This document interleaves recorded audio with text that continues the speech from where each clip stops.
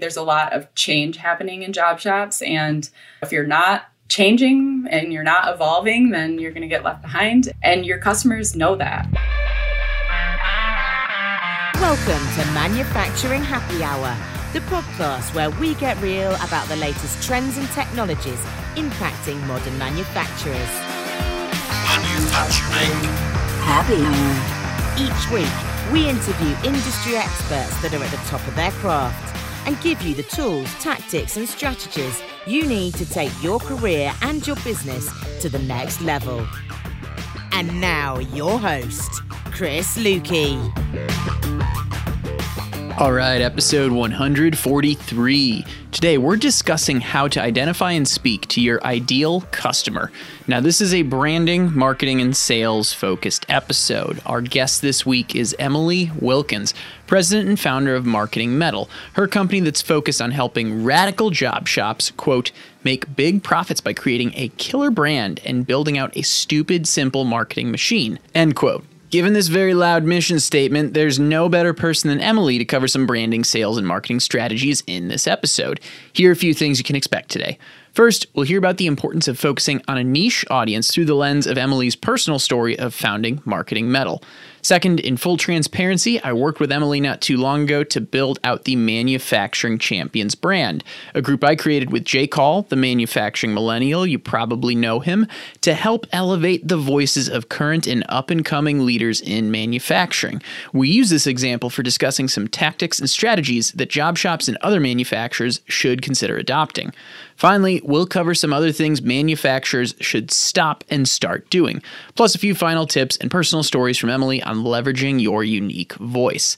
As always, if you want to learn more, head to the show notes page at manufacturinghappyhour.com/143.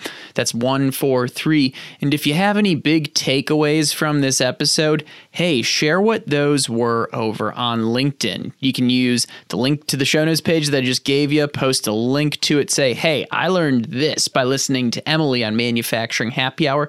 Start a conversation, tag me, would love to hear what you learned from this episode. Anyway, with that, let's head to Western Michigan to meet up for today's conversation with Emily Wilkins.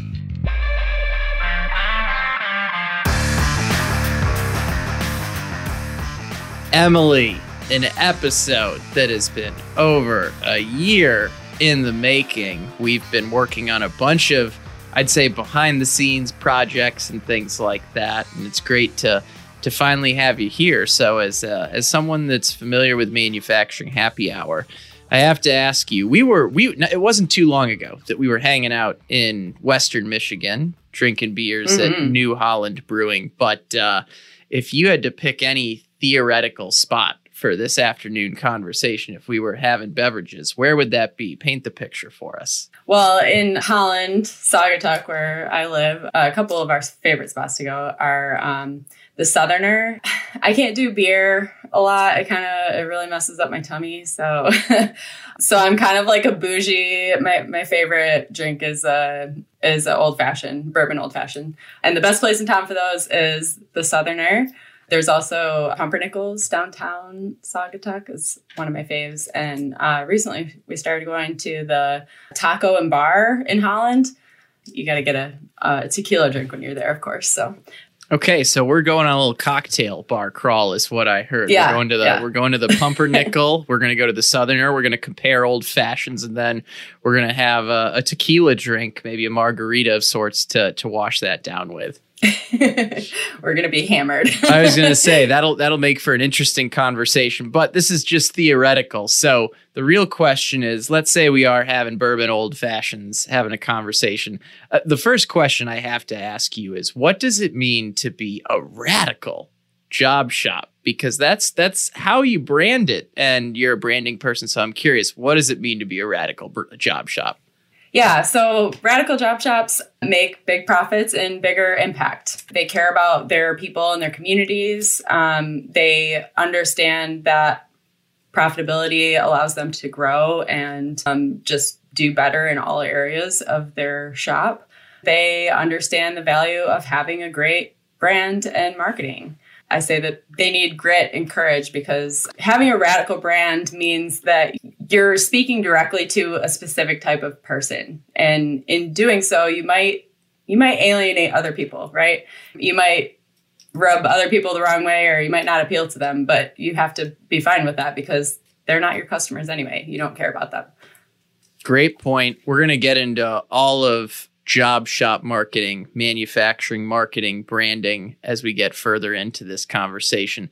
But first, we got to get to know your story a little bit. And I'm familiar with some of it because I've heard you tell it before, but a lot of our audience is probably hearing it for the first time. So you run Marketing Metal, which is a company that's specifically focused on helping manufacturers with their brand tell their story. But you weren't always in that niche. You were more of a general freelancer at one point. So take us through that story. How did you become a freelancer then? How did things evolve into niching down to focus on job shops and manufacturing? Technically, I started my first agency in like 2012 when I was laid off from what I thought at the time was my dream job. But then I worked for a website development agency for a little while. That shop shut down. And one of the clients that I was trying to sell a website to at the time, they're an engineering and prototyping firm, a product development firm. And they had a lot of inventors coming in looking to help develop a product, but they had no idea who was going to buy the product or how they were going to market it. So the idea when I joined the team was that I would help the company with their marketing, but then I would also create a marketing services division. So technically, Marketing Metal started as part of Broadview Product Development, and then I spun it off into its own thing. I always had in the back of my mind that I wanted to do that. I've just never been a good corporate employee. I always had the entrepreneur bug. But my husband, he's an engineer. He's very risk averse, very stable individual. And I'm very grateful for him, because otherwise, who the hell knows where I would be right now? For me to be able to quit my job and start my own thing, I had to have work lined up. I had a couple of projects, and they were all just me contracting or freelancing for other. I actually worked for a couple other agencies doing some things.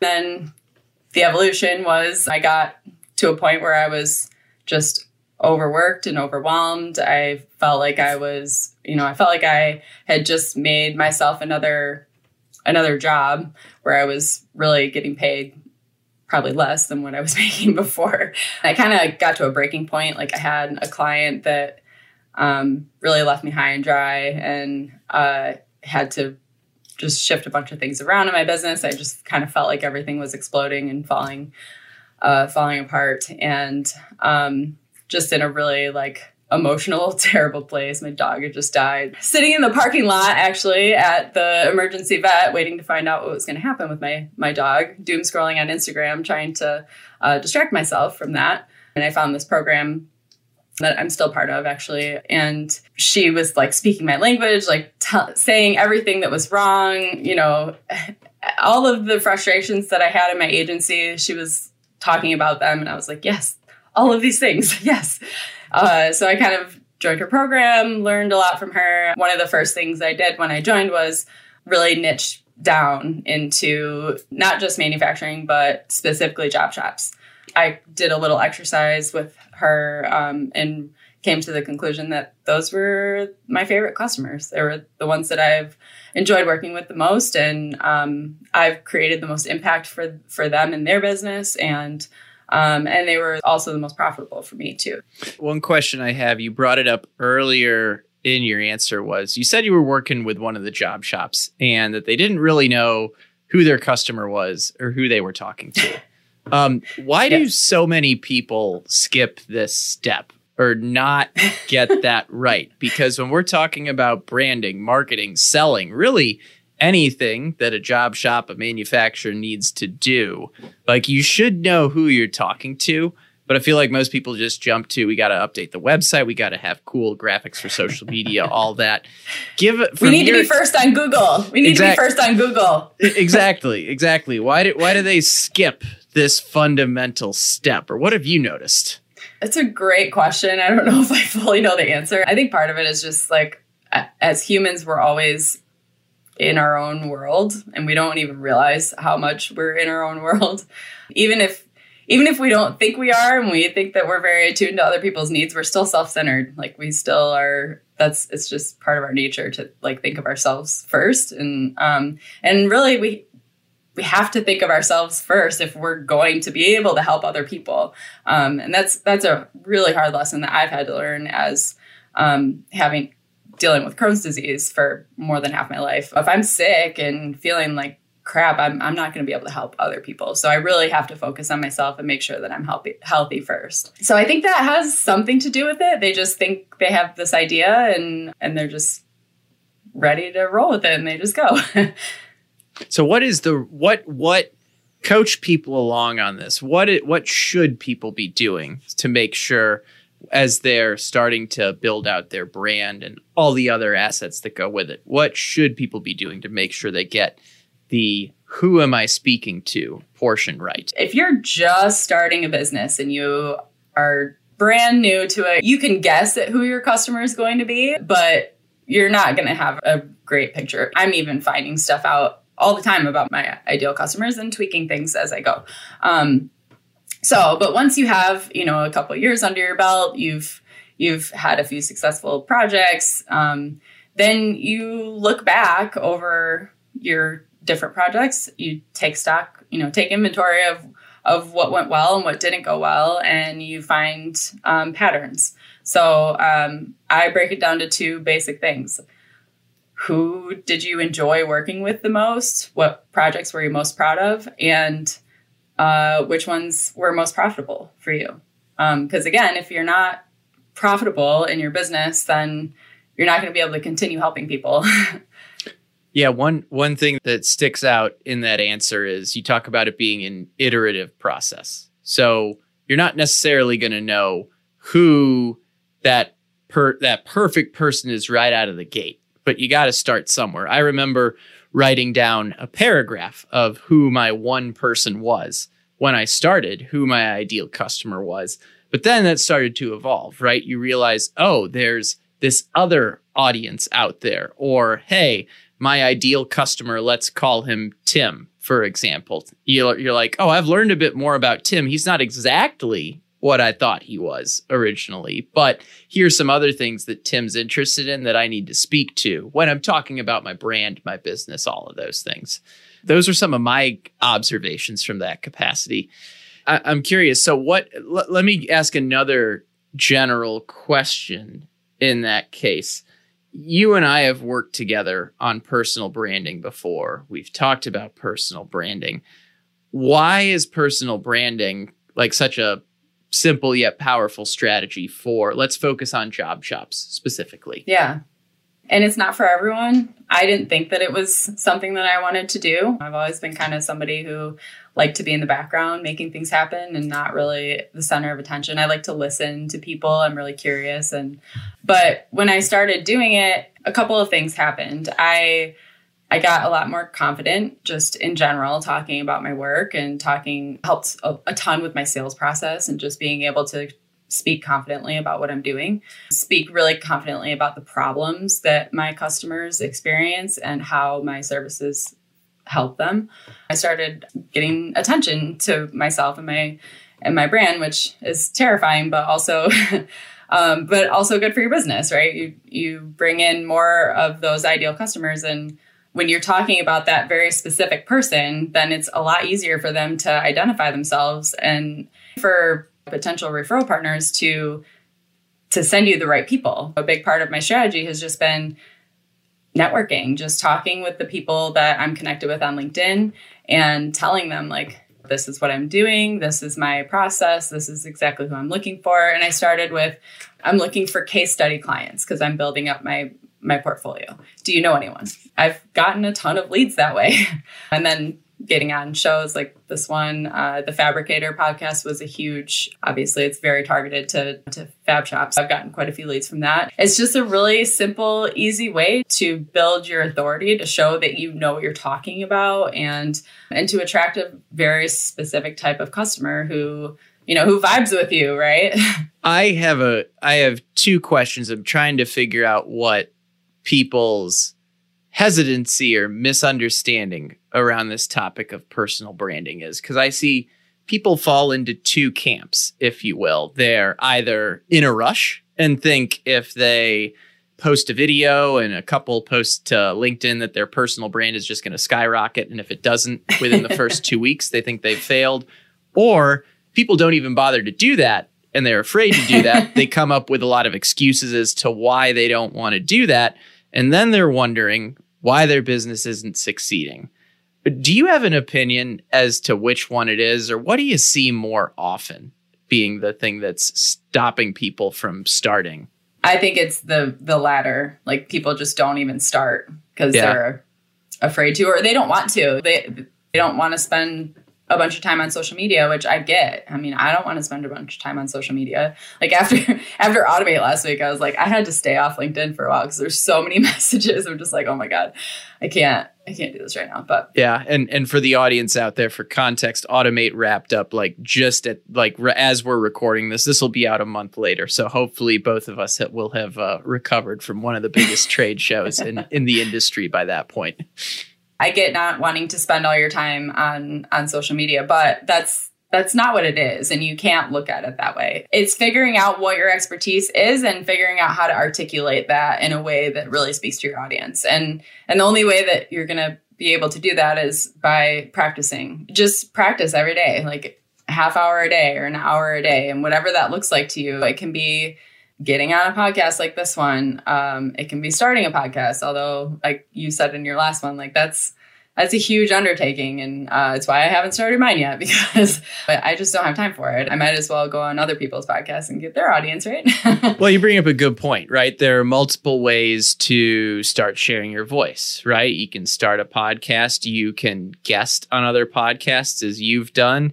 You can post to LinkedIn semi-regularly. It doesn't need to be every day. You're making the point that you're not on there every day per se.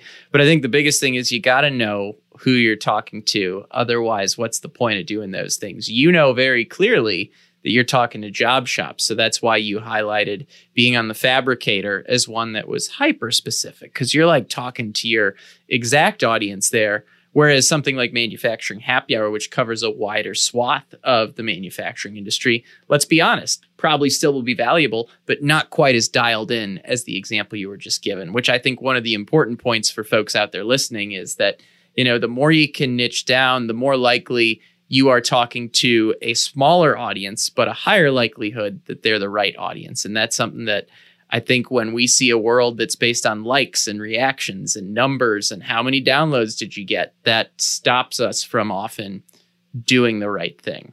So yeah. And don't pay attention to all that stuff, right? It's good to track your metrics, but like your likes are really not that important. At the end of the day, I tell my clients, at the end of the day, the only real important metric is how many RFQs are you getting, or like how many actual leads are you getting from the work that you're doing. Yes, excellent way to wrap that part of the conversation. Don't get vanity metrics confused with like the real tangible metrics. Like, are you getting more RFQs as a result of doing this type of work? So maybe one thing we can do here is you have helped me out in the past by helping dial in a brand, Manufacturing Champions. I mentioned it a couple times on this show, but for those that are getting familiar with it, I mean, as what I've been doing as a podcaster, what you're doing as a voice in the industry, you could name any list of voices in the industry like Jake Hall, the manufacturing millennial, a lot of people that have been on this show before, Megan Zimba, you've highlighted her, who runs Mavens of Manufacturing.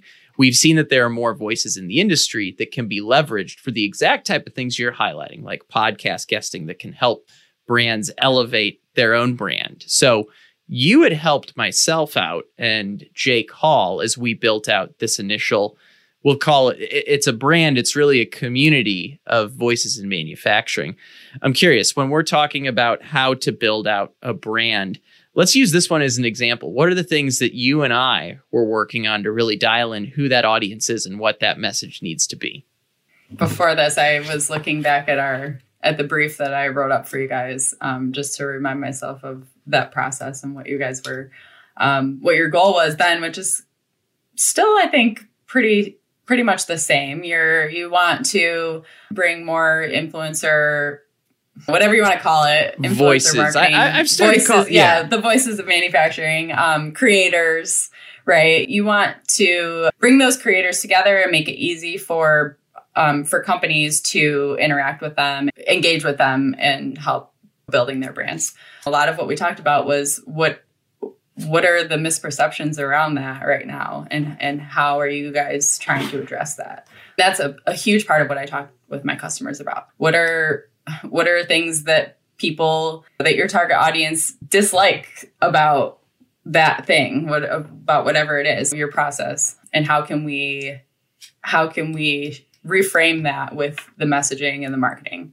Don't get stuck in the past on the Manufacturing Champs website. Like the future is this, like we're all going towards we're all more digitally social. We're engaging more with content on the internet. So don't get left behind, and just making it exciting. Like the video that we did at the top, it's flashy and fun and moving. Those types of things grab attention and make people think a little bit more.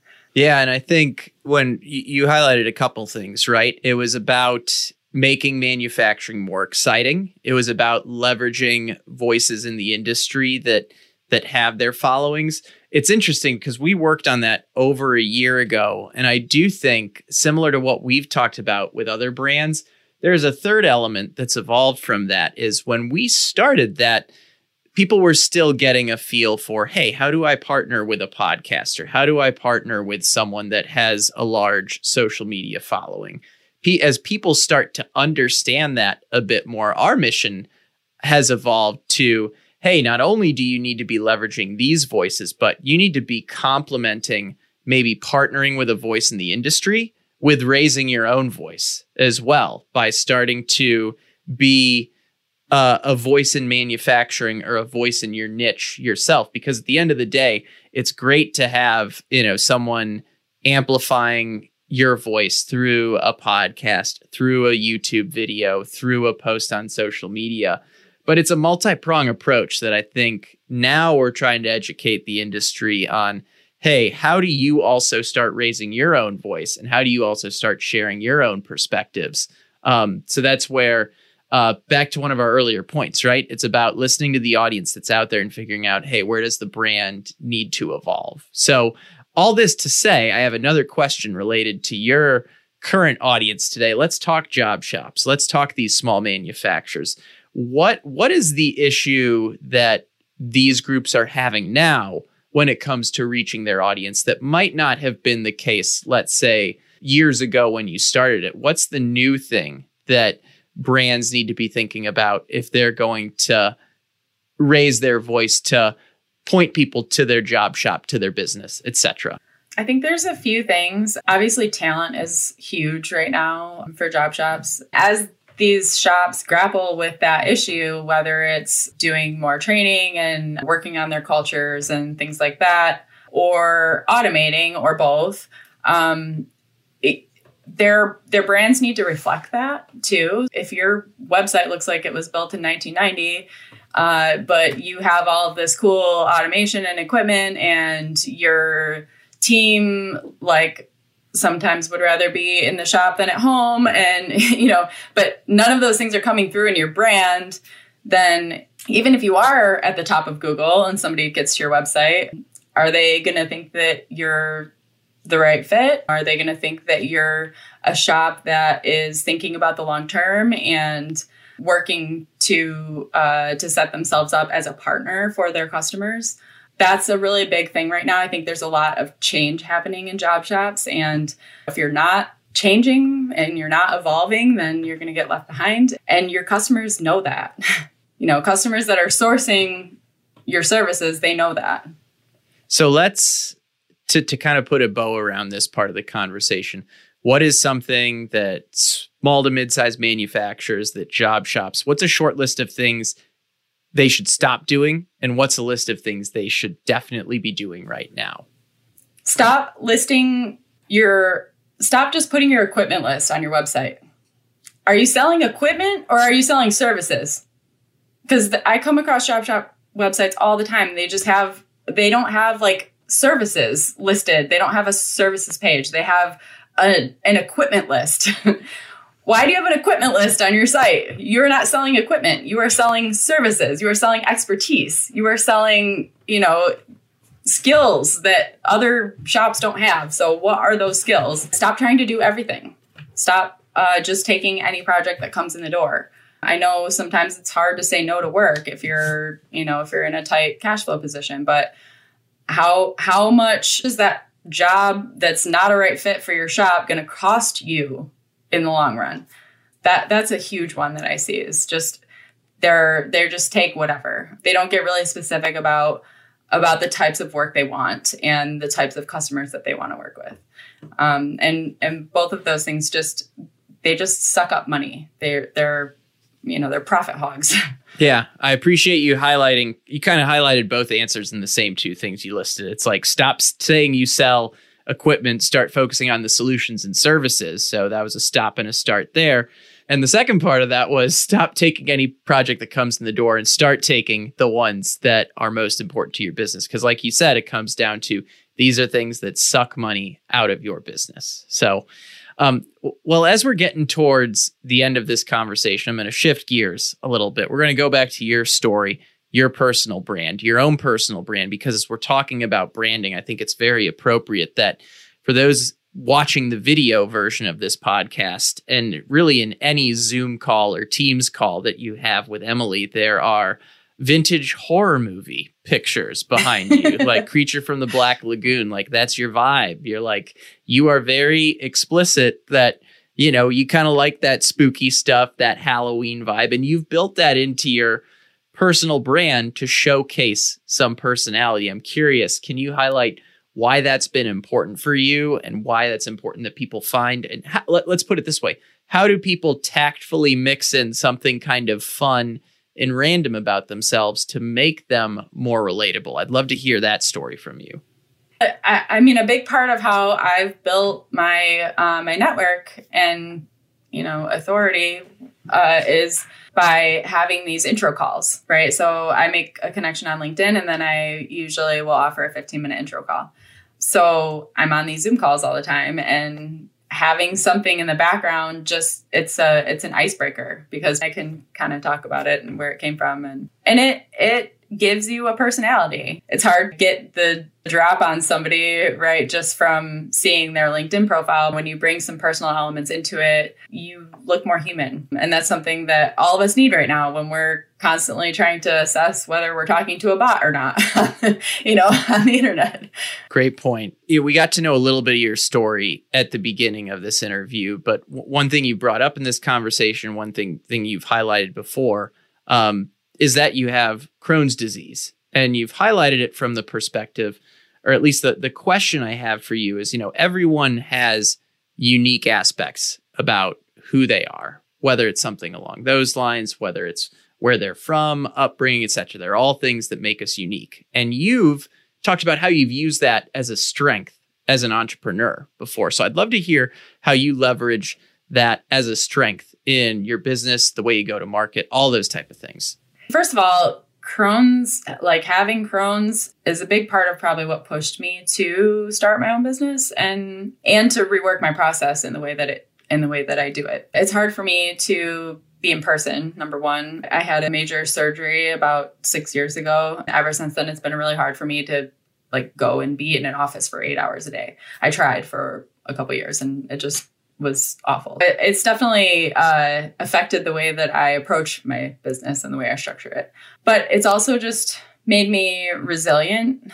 Being an entrepreneur is hard. It's very hard. It's not, it's not a level thing. It's not like having a job. You're not just going into work every day and doing the same things. It's constantly up and down. One day you have an amazing opportunity that comes up, and the next day you realize that your bank account is completely shot. It takes a lot of grit and resilience to put up with that. Having managed my Crohn's for more than half my life, it's definitely been a learned trait. I've had to really advocate for myself. I don't know how much you've had to deal with our wonderful healthcare system in this country, but you really have to, sometimes scream and cry for what you need in order for them to be met. And sometimes you have to do that as a business owner too. Like, you really have to stand up for yourself and say, hey, I need this thing. Like, this is what has to happen. Otherwise, And, we highlighted job shops a lot in this interview, right? But there are other groups within manufacturing that you started to specialize in. Can you tell us more about that?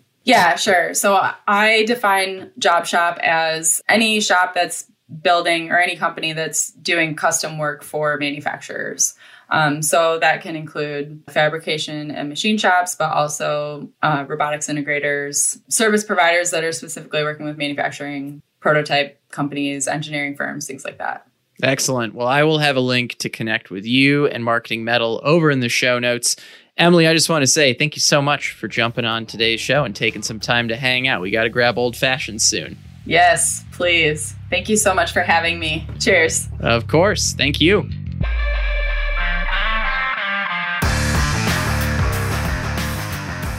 Hey, thanks for listening. Like I said at the start, if you want to access any of the resources that Emily and I spoke about today, whether that be Marketing Metal, whether you want to look up our Western Michigan cocktail crawl we were talking about at the start, all those are over at the show notes at manufacturinghappyhour.com/143. By the way, if you want to check out what Emily's work looks like, head to mfgchamps.com. That's the website for Manufacturing Champions. That's also in the show notes. And like we said, she put that website together. The other reason you might want to head to mfgchamps.com is if you want to figure out how to share your own voice in manufacturing while leveraging established voices and influencers, there's a contact form over on that site. Just look for the big Let's Talk button. We'd love to chat with you and see if there's a way we can help you elevate your company's message within the manufacturing world. Before we wrap up, just want to say thank you to our sponsor today, Traction. I also want to give you that call to action. If you learned something from today's show, share what your biggest takeaway was over on LinkedIn. Share a link to the show notes, manufacturinghappyhour.com/143. Start a conversation. Would love to get other people chatting about leveraging their voice in this industry. Anyway, that's enough of my voice this week. Stay innovative, stay thirsty. We'll catch you again next time. Cheers. Thanks for listening to Manufacturing Happy Hour, powered by the Industrial Network.